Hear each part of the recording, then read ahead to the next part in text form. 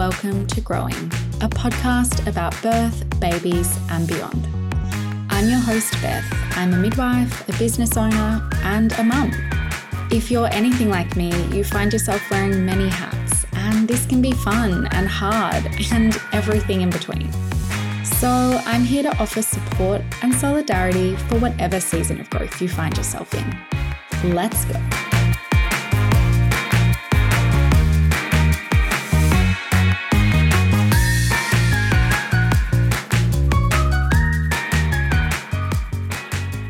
Today's podcast is brought to you by Aussie baby sleepwear brand Ergo Pouch.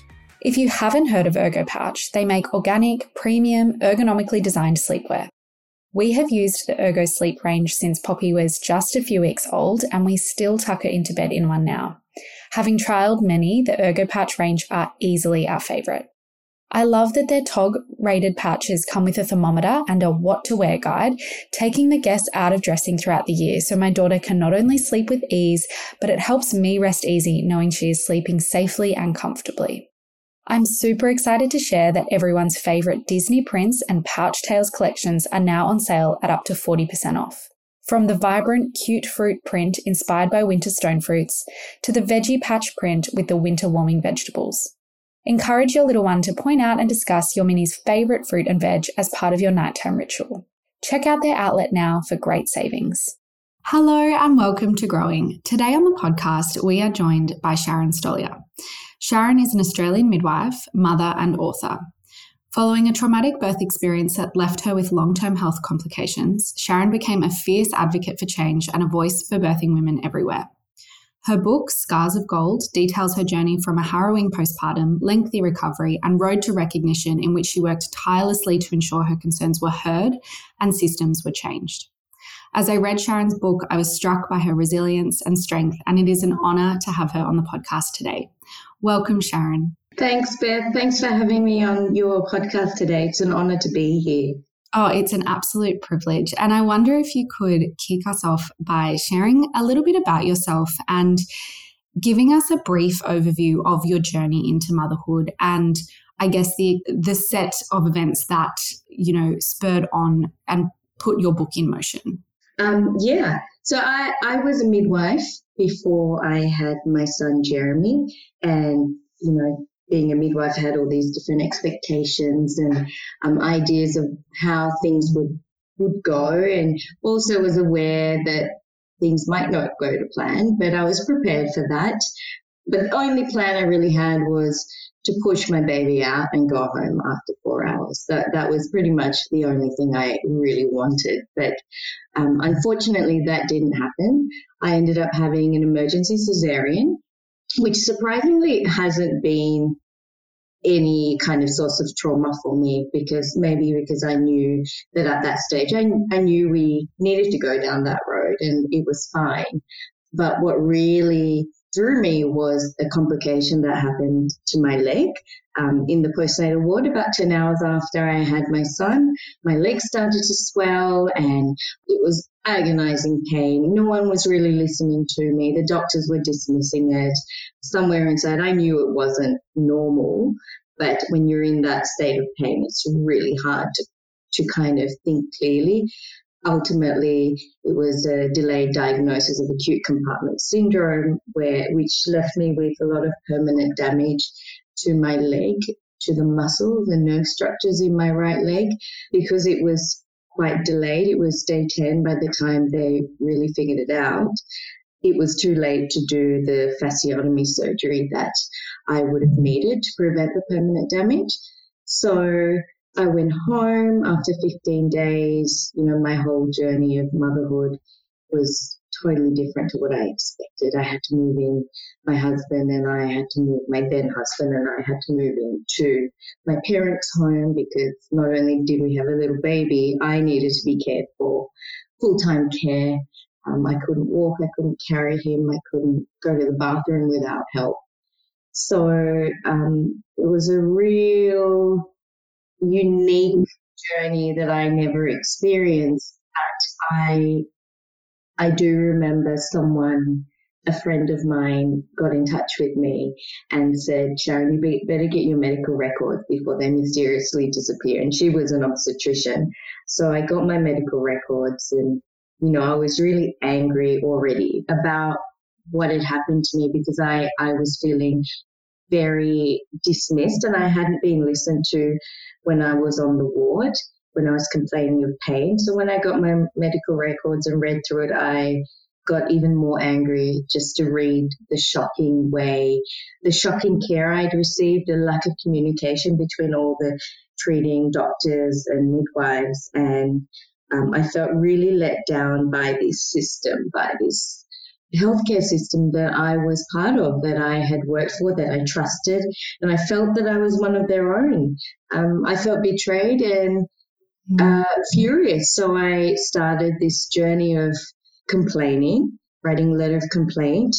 It was several years before I got what I wanted, which I talk about all the battles in my book. But, it was really about 10 years, 8 years maybe, since I had my son when I actually thought of putting a book together about my journey, about my process, about what I experienced. And your story in particular is very layered. And by that, I mean, as I was reading it, I was thinking, gosh, there's so much to unpack here as to the many, many reasons potentially why it occurred in the first place, but also your experience of it. And there was this quote that said, my training and experience screamed, this is not normal, do something. But at the same time, I was also very aware that if I voiced my concerns out loud, I'd be labeled the troublemaking know-it-all. And that really jumped out at me because I think that, I guess there's two things I want to ask you about. But the first one is, as women, we are socially conditioned to be, I guess, easygoing and accommodating. And I think that as a result, many of us, even as adult women, are deeply uncomfortable with being seen as difficult.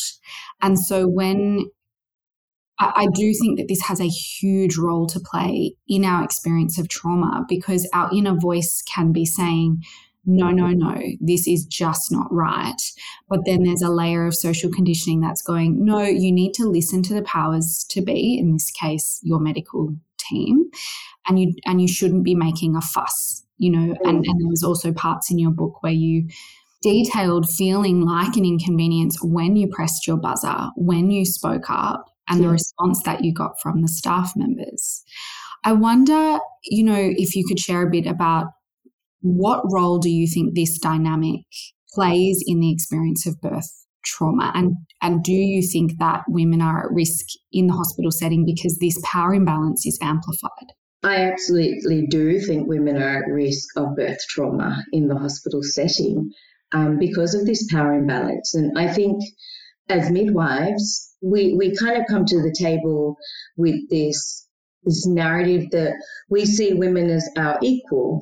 They are equal to us. We are not above them. We have this relationship with women and we care for them as equal to us. But the reality is they are not. You, as midwives, we have power over women. We actually have a lot more power over women. And I think the first step in minimizing this trauma is acknowledging that. It's the truth, it's reality. We have the power to make things happen or not do anything, not make things happen.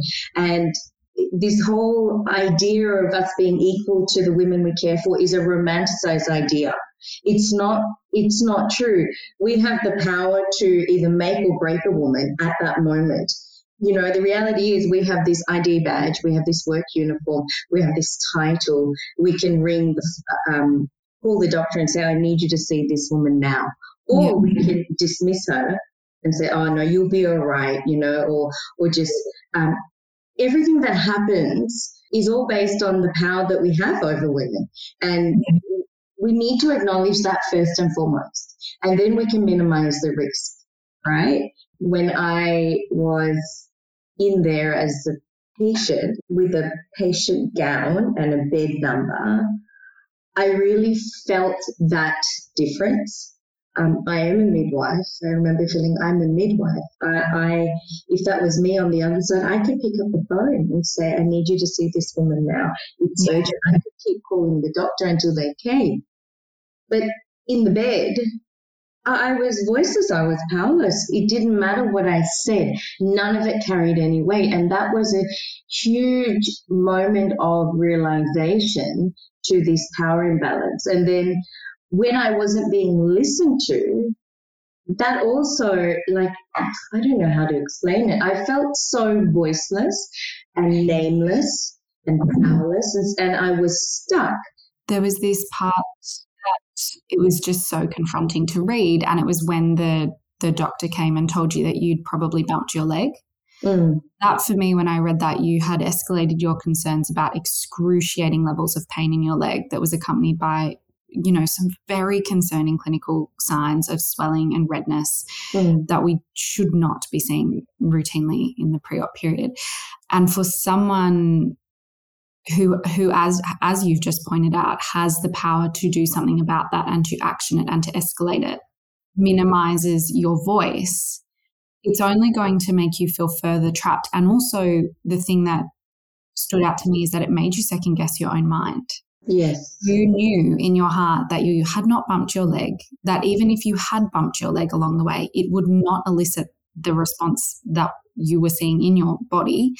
But then you were just told that that was what was happening and that that must be the issue at hand and not to worry about it. And then you found yourself thinking, oh, should I chat to my midwife who was present with me? Like, maybe I did bump my leg. And that, for me, I was just like, that is the real danger there, is that if we dismiss people, they then not only have they been dismissed and silenced, but their confidence in knowing, you know, their intuition is then compromised in a very big way. So there is that, you know, that's a really scary place to be. And you used the word trapped, which I thought was a very apt use of language for that scenario that you found yourself in. Yeah, I absolutely felt trapped because in my professional life, I was a midwife. I was a professional. I had the qualifications. And yet there I was in my personal life as the patient. But because I was the midwife, I just felt, because I was also a midwife, I felt I was neither a midwife or a patient in that situation. I was somewhere in between, but I couldn't figure out where I was. I was scared to be fully the patient and cause this fuss and demand care because of knowing what goes on in the background in the handover room when you're making a fuss and pressing the buzzer and knowing how they're going to get frustrated at you and whinge about you. And I was scared to be this professional midwife as well, because then, if I start relying on my knowledge, what if I'm wrong? I'm second guessing myself. What if I'm wrong? What, is this something I should know? Is this normal? Or do I not know something that I should know? And then am I going to look like I'm silly or not smart? Those kind of things going through my head. Yes. And so that there's not only the medical staff, we're using inverted commas, we'll say patient, because at that stage you were like, yes. You know, we like to say women and birthing people, right. But at that point you'd had surgery and you were having all of these really abnormal symptoms. Yes. So there's that sort of patient and medical team imbalance. But then there's this other layer of, if you were to allow yourself to step into that midwife role, then there's that midwife-doctor imbalance of like the doctor's saying one thing and you're saying the other. And we know as midwives what that can feel like and how belittling it can feel when you've been caring for someone for a number of hours. You feel quite certain in your clinical assessment that something is abnormal and you're told, oh, don't worry about it, or, you know, it's not urgent or whatever. And so I can't imagine how deeply challenging it would have been to have all of these competing forces, all the while you have your hours old or days old, hours old son with you. And so the second thing that I wanted to talk to you about is this idea and you're one of the first texts that I've come across to kind of explore this, but the complexity of being the midwife becoming the mother. And you wrote, I couldn't let myself be that midwife who lost the plot and wasn't holding it all together. And I think that this is something that a lot of midwives will relate to, the pressure, whether we put it on ourselves or whether there's an external pressure because there's an expectation that our training and experience will make us good at motherhood and good at newborn life. But it can be really, I guess, hard when you're in those new mum shoes and everyone's like, oh, she's a midwife, she'll have it covered. And you mentioned this dynamic a little bit as well of like, I just wanted to be doing everything well and I didn't want to be seen as someone who couldn't like hack it almost.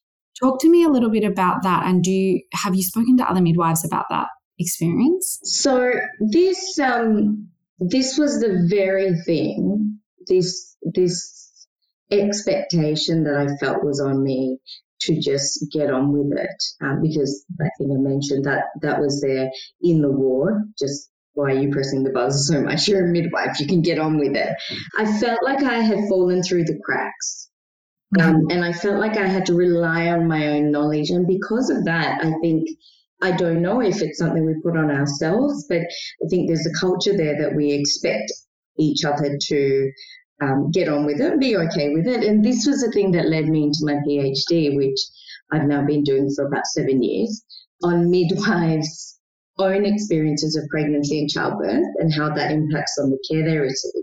And it was actually, before I enrolled into that, it was actually a few other friends and colleagues, mostly midwives, a couple of obstetricians, who got in touch with me because as I was journeying this very unusual journey of birthing and motherhood, I was sharing a lot on Facebook. It was just an easier way to keep everyone updated instead of writing back to messages. And because of that, quite a few people, well, let's say about 5 people, reached out to me to share their experience of being the midwife and then becoming that sick patient when they gave birth. And, they didn't have compartment syndrome. It might have been some other complication or just feeling like they were left to their own devices. But it was these voices that made me realize, hang on, we've got so much research out there on women's experiences of pregnancy and birth, but as midwives, we're this unique group of women where the majority of midwives are female and the majority of them have either given birth or are of childbearing age. I thought, wait a minute, isn't childbirth such an important part of our lives? It impacts everything our whole worldview changes after that. So then what's the impact then when we go back to work in that same field, especially after trauma? So it led me on this journey of a PhD researching midwives' experiences, and I've published 2 papers so far about that, another one on the way. But it's very eye-opening to see what midwives have said. My review, the integrative review I published last year under the supervision of Associate Professor Veena Sheehan and Professor Hannah Darling, was saying exactly what you said, Beth, this expectation to get on with it, that would be fine. Midwives this is the published literature, not my survey, but the other literature. Midwives felt they were left to their own devices in the postnatal ward. While they had a lot of autonomy, being able to get the choices that they wanted for their labour and birth. In my survey, 75% of the midwives got to choose the individual care provider. Like, that's massive. That's very high levels of autonomy and able to navigate and manipulate the system. But when it came to postnatal, in the review, in the literature on this topic, midwives were left to their own devices. In breastfeeding, okay, she's a midwife. She knows what to do. But hang on, she's a new mother. We're talking about a new mother with new mum hormones raging through their bodies. And yes, they might have helped other women attach a baby, but now they've just gone through this whole process and they shouldn't be expected to have to rely on their own knowledge to just get on with it. So there's this mismatch in one stage we get all this support in antenatal and labour and birth care, but when it comes to postnatal, there's this being left to our own devices issue. It's really interesting just to hear you talk about this topic, and I'm so excited that you've explored it so formally through research, because I think that's amazing. But I think there was a couple of features of my pregnancy and birth experience, which I must say was wholeheartedly quite positive overall. But in the postpartum period, my little girl went to special care, and it wasn't, she was okay. She had an infection and we didn't know why, but she was okay, and she just needed a few days of antibiotics. But still, that was it was very unexpected for a full-term infant with a normal birth to have to do that. And I didn't realize I was doing it at the time, but I was trying to be professional about it, and I was trying to hold it all together in a really easy, I agree with your assessment, and I, participating not in a parent way in the sort of the rounds, and trying to just be cool, calm, collected about it all. And then when we got home a few days later and I was alone with her, and it just kind of all dawned on me oh, my baby was really sick. She needed to be cannulated and on oxygen, and that was quite confronting. I had this huge emotional wobble of I was checking on her really anxiously, and I was crying, and my partner was like, what's going on? Are you okay? And it just kind of hit me, and I didn't even realize I was doing it at the hospital, but I had my midwife hat on. I wanted to be, no, this is fine. I've seen babies like this. The outcome will be good. She needs her cannula flushed, and I know that this has to happen at this time. And I do think that it potentially is a broader issue that midwives can be, and no one made me do that. I think that was me. Like you said, I didn't want to be that midwife that couldn't handle it, wasn't organized, wasn't feeding well. I didn't want to have the sick baby that I couldn't latch to my breast, or whatever the case may be, because we're expected to know everything. And so it's just, that was a theme that potentially wasn't the primary theme of your book, but it really stood out to me, the pressures that you were putting on yourself despite everything else that was happening around you, to also be the midwife mum that had. Yeah, that's right. I absolutely relate to those feelings you're talking about, Beth. And you said, it wasn't you. It wasn't the expected of you. It was you. But, over this decade of processing this and thinking about it and going through it, I've had a lot of time to think about this experience. And I think maybe it's more the expectation. It's an unspoken expectation. And we don't, no one says you have to have your midwife hat on. But does anyone ever say to our midwife women who are becoming mums or new mums in the postnatal ward, you don't have to be the midwife today? Yeah. We don't say that. We're not given that permission. While we don't implicitly tell midwives we're expecting you to have your midwife hat on, we also systematically, I'm saying just collectively, we don't say to midwives, hey, you don't need to be a midwife today. You're a new mum. It's okay to ask questions. You have permission to ask those silly questions that you think are silly, and you won't be judged. Your clinical knowledge and skills won't be judged. We won't look down on you for asking what you think is a silly question, because you have your mum hormones going through you. You're not expected to think as a midwife now. We're not giving permission.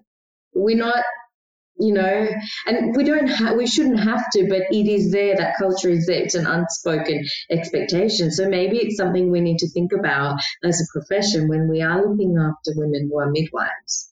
Maybe we need to intentionally say to them, you don't need to be a midwife today. Yeah, absolutely. And I think that it's sometimes in our efforts to not want to patronize the women that we're looking after who might also be midwives, and sometimes they're even our colleagues, we don't want to say those things, or maybe even give the normal level of care and education that we otherwise would. But I think that just what you suggested there is a beautiful gateway to just gauge how they're feeling and go, yeah, like you don't have to step into that role today. That's what I'm here for. And then if they kind of brush you off and go, oh, I'm all good, like don't worry about it, then it's like, okay, cool. But they might look at you and just be like, oh, thank God. Yes. Like, goodness that you've said that, because I was over here trying to be all professional and organized, and I'm so relieved that you're going to take on that load today. Yeah, I think we really do need to start thinking about, we talk about woman-centered care, which is all about care that incorporates everything that the woman is. When the woman is the midwife, we need to acknowledge the professional identity that she has, but we also need to acknowledge that she's a new mum and find the care, find that midpoint, that balance based on what she needs from the care providers, right? Which might mean, oh, don't tell me anything I know, or it might mean I'm going to ask you all the questions because I can't even remember it, and I don't want you to judge me for asking these questions, I think we're so afraid of what they'll think of us if we ask the question. I remember asking this because I was in for 15 days, and obviously I'd never looked after anyone in a hospital postnatally for 15 days. They go on by day 4, day 6 at the latest, and his belly button, right, the cord. So I didn't know. I had so many worries about the cord. Yes. I didn't know. Like, I knew the first few days. I knew how to clean it. I remember telling my mum, this is how you do it. And I had to ask a midwife, and is this normal? And I said to her, I need to ask you something. Like, is this, and I felt so stupid asking her because I felt I had this expectation that I should know if it's normal or not. But when I look at it from this perspective, not being in it anymore, and 10 years later, 11 years later, I didn't need to feel stupid. Of course, I wouldn't have known. I'm not a child health nurse. I was a midwife. First few days, really, yes. of postnatal, But it's there. It's always there. You don't want to ask because there's so many reasons why you don't want to ask questions, right? And writing this book has really helped me unpack a lot of that. Like, why did I feel that way? Why didn't I say something, Yeah, and that's why your research will be so powerful for this, group of women and midwives. I felt so oddly relieved to be linked in with my maternal and child health nurse because I saw her outside of, like, she probably saw on my chart or on my file, dad's a teacher, mum's a midwife, maybe, but there was no pressure to be the midwife. And I know a lot of people don't enjoy depending on who you get. Some people like, oh, I didn't vibe with my maternal health nurse. I loved mine. She was like, she's probably a little bit older than my mum. We were in the pandemic, so I hadn't seen my parents in a long time. I just felt like I was visiting this like older kind auntie, and she would just give me so much reassurance. And the cord was this, poppies kept oozing at like 14 days. And I was like, should I do something about it? I don't know. And she was just like, no, it's fine, darling. You're doing so well. You should just go and eat some cake. And I was like, you're so sweet. She just made me feel so comforted every time. And it was, I think, not only was she an absolute sweetheart, but I think it was that little bit of distance from the hospital. And I birthed where I worked, and I have no regrets over that. I had some really beautiful care. But it was just nice to have that little distance and to like fully put my mum hat on and just say, oh, I don't know if this is normal, or she hasn't pooed, or, what's that rash, or whatever it was I was worried about that day. Yeah, it's nice to be able to just fully be without needing to wear that clinical hat. Yes, exactly. I wanted to ask you, and you've touched on this, but you went through an extensive feedback process in order to elicit change. And I highly, highly encourage anyone listening to go and read Scars of Gold, because it is such a beautiful read, but also it really, helps you understand what women who choose to go down the path of feedback, what that can look like. But this had a profound impact on your mental health, but equally was something you were very driven to do. And I think you described it as having like a fire in your belly. Like it was just like do this. And actually, as an aside, I think that the way you wrote the book was really, really clever in that in those earlier chapters, we can feel your rage. It is so clear how deeply disappointed you are about the events of your care. And then as you work through them and as you move more towards that resolution, the language changes and the vibe changes. And I think that was such a beautiful journey to take the reader on. But what advice do you have for women who experience birth trauma as a result of subpar maternity care and who maybe want to lodge a complaint? As someone who has walked that path, where do they begin? Where do they begin? The first thing to do is, I would say, get a copy of your medical records and keep it with you. I've actually written a guide to starting writing a letter of complaint. It's on my website and it's a free download.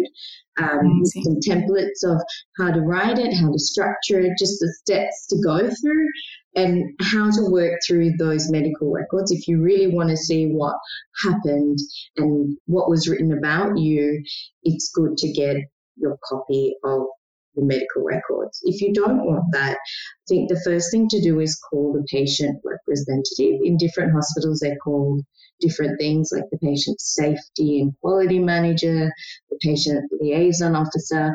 So it's basically just a phone call to the hospital and main switchboard and just say that you want to write a letter of complaint. Who can I speak to? Something that you might not know is that patient rep will be your biggest advocate.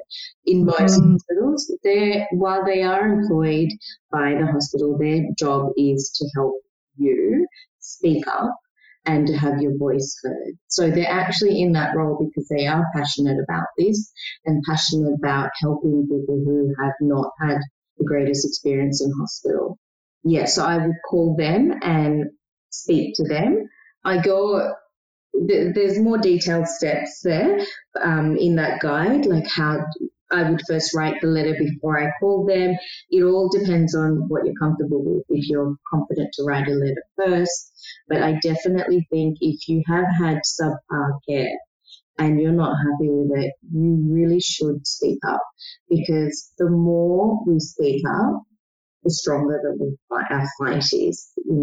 It's this collective voices that we're raising against disrespectful maternity care. And I think if you were silenced, especially if you were silenced while you were in hospital, it's even more important to speak up afterwards, because going back to what you started with, we're expected socially, we're socially conditioned not to make a fuss, not to rock the boat.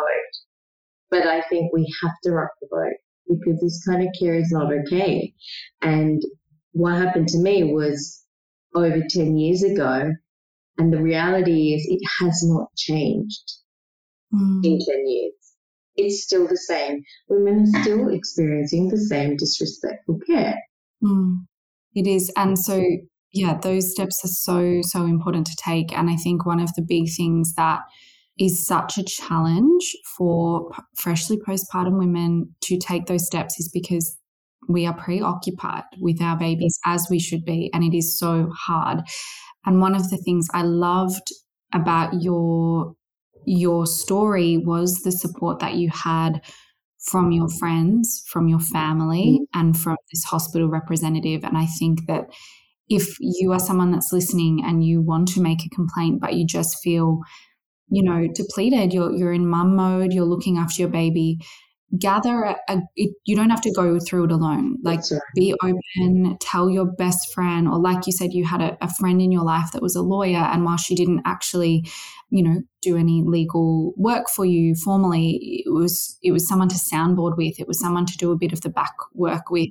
You had your parents in meetings with you as a supportive presence. So I do think that it's the last thing you want to do, but unless we do add to the collection of voices, we aren't going to see the change. Change at this point has to be consumer driven. Midwives and some portion of the medical and midwifery staff are hyper aware of the issues within the system and are trying very hard to agitate from the inside, but the issues are systemic, as you also beautifully about in your book, it's going to run so much deeper than just the midwife you're allocated to that day, or whoever's running the ward that day, or whoever's the medical director at the time.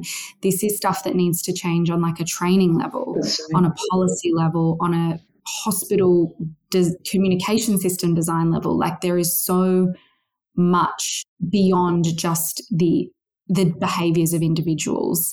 But that needs to come from consumers. And I think that's the thing that is quite frightening, but also really important to know at the moment, is that we have to speak up. We must speak up. We absolutely must speak up, and we have to keep pressing forward. And I know it's hard with a new baby. I know it's hard, and I know the road can be long, but it's absolutely worth it. Like for me, my fight was all about wanting my case report written up.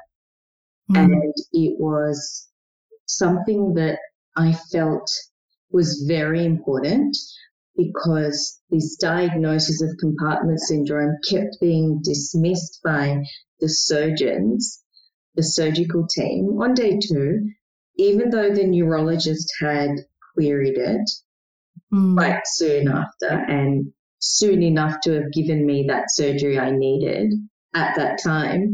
It was dismissed because the surgeons kept saying, we've never seen it in someone who's just had a baby. That's what I kept hearing, just because we've never seen it. And I felt I needed to fight for the next woman who might be in a hospital bed on the other side of the world, who potentially had this same issue, and doctors didn't know what to do, because, you know, by the time I finally got what I wanted after 4 years, I'd already researched compartment syndrome and found about 15 published case reports of this happening in women after giving birth, which is, you know, eye-opening. And all of those cases, they had this fasciotomy, they'd had this limb-saving treatment. So they were published as, hey, look at us doctors, we identified it and we did something about it.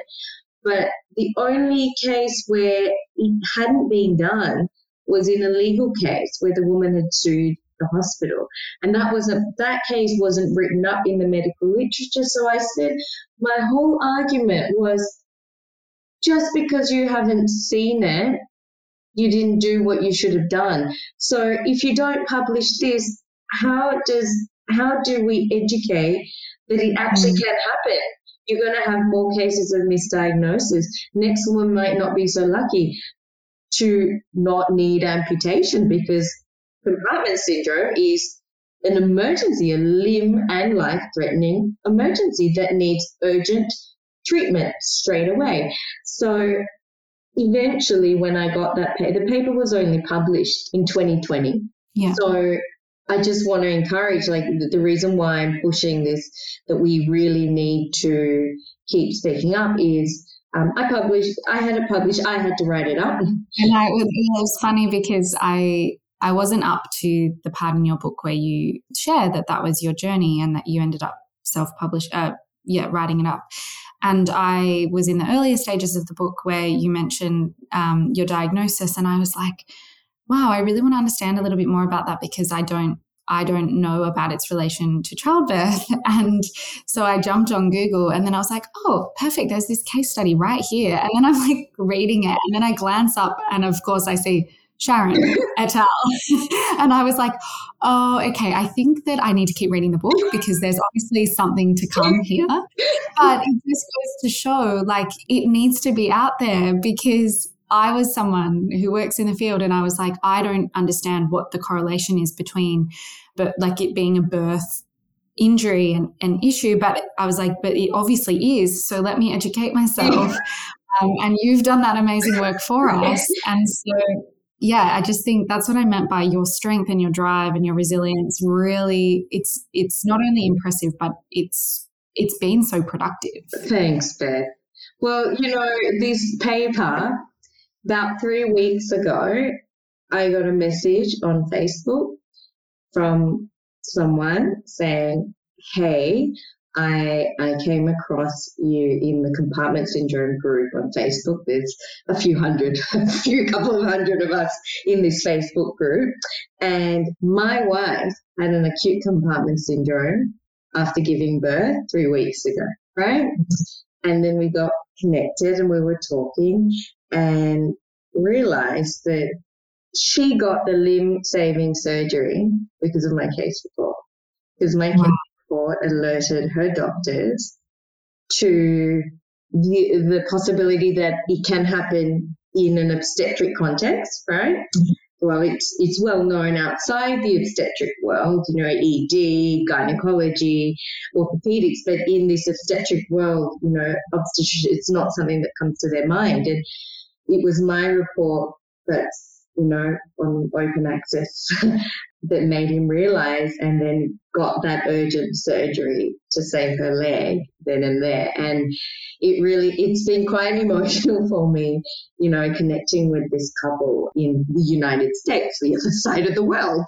And it just made I've kind of, the paper's done, the case is out there, I'm happy with that. Like I got what I wanted, but just having the blessing of being able to see that my fight saved somebody just filled my heart with so much joy that just encouraged me to just keep going, because we need to fight. We just need to keep speaking up, because you just never know when your fight will save someone.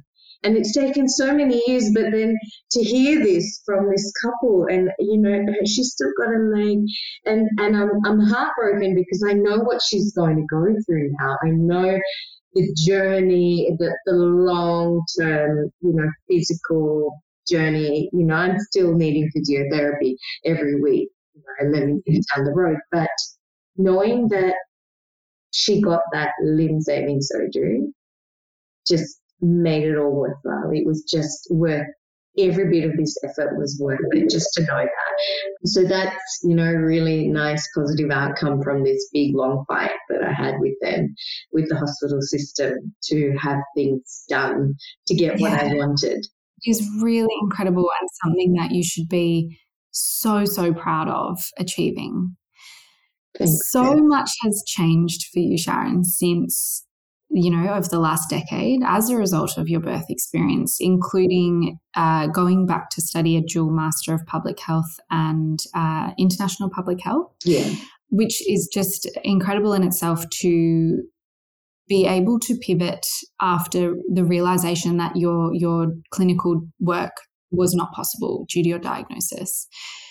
What goals are you currently working towards in the birth advocacy space, and what are you really excited about at the moment? Right now, I am so excited about trying to get my PhD finished. I've almost finished a third paper, and the fourth paper I've already started. And so these are my professional goals at the moment, just trying to get the results of this big national survey I did a couple of years ago out, to give these amazing midwives, to do them justice for sharing their stories with me. I'm hoping to use my PhD research to hopefully get some change in the system where there's some kind of program in place for midwives to debrief before they go back to work. So debrief their own experience, their own beliefs and fears and worries based on what they went through, so that they can first identify it, bracket it before they go back and give care, because, the whole purpose is not letting your experience colour the care you give, right? So that's one aspect of what I'm trying to achieve slowly with this PhD. And in terms of birth trauma, I am working on trying to raise awareness about disrespectful maternity care and the long-term impacts it can have. And I've got another Instagram page called Ending Birth Trauma, where I just put some information about this topic out there. Hopefully I'd like to, maybe start a non-profit to do with educating maternity care staff about the impacts of their behaviours, their care on women, the long-term impacts, really to minimise and prevent birth trauma before the next generation of childbearing women have to go through it to bring an end to it, you know. One is just too many. So in terms of advocacy, that's really where my passion lies, in bringing an end to that. So still trying to figure out a way. Like I am running a few workshops. Like I ran 2 free webinars a couple of weeks ago on how to get started with writing a letter of complaint. And I do offer consulting to write those letters for women if they don't have the time or the headspace to get their head around it, reviewing medical records for them and debriefing with them so they can understand where, you know, based on policies, what should or should not have happened, just to empower them to speak up because their voice matters. And that's really, you know, what I'm trying to do, is to help them realize that they matter. Yeah, really, really. I just think that to back up all of the conversation we're hopefully having around birth trauma awareness, it's so wonderful to hear about practical services and resources as well, like the templates that you provide and like that service of consulting and working one-to-one to bring a letter of complaint to life, and also to help people really understand their medical records, because that is, you know, often a huge challenge. Yeah, there's a lot of jargon in there, you know, as you know, a lot of medical terminology, acronyms that the everyday person doesn't know, doesn't understand, wouldn't know. Is this what should have happened? Is this right? What happened to me? What did they say about me? So it's really hard if you don't have that knowledge to really understand it. So yeah, like for those who want to, they can take it to a GP, but yeah, I also that. Amazing. Before we wrap up today, can you please share with the listeners where they can find you and how they can support your work? My website is www.sharonstoliar.com, and that's where I have a little bit about me, my services, and the book, Scars of Gold. I have the paperback available there. It's also available in other bookstores, but it's the cheapest through my website. It's also available on all your ebook stores, Kobo, Kindle, Amazon. You can contact me through any of my socials. So I've got Instagram, Sharon Stoliar, and my other Instagram is Ending Birth Trauma. My email address is hello@sharonstoliar.com. Amazing. Sharon, thank you so much for the work that you do. Thank you for sharing so generously in your book and here today. And just thank you for joining me. Thank you for having me, Beth. It's been really lovely to speak to you and just unpack so many of the issues that, you know, we share as midwives and mums. Absolutely. Thank you, Sharon. Thank you. A big thank you to Ergo Pouch for making this episode of Growing possible. Don't forget to head over to their outlet and make the most of their sale.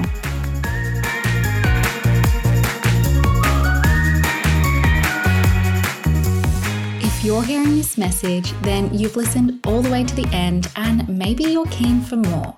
If that's the case, jump over to my website to learn about how I can support you in pregnancy. It's www.birthwithbeth.com.au, or check out my Instagram for heaps more educational content. Thank you for being here, and I'll see you back here very soon.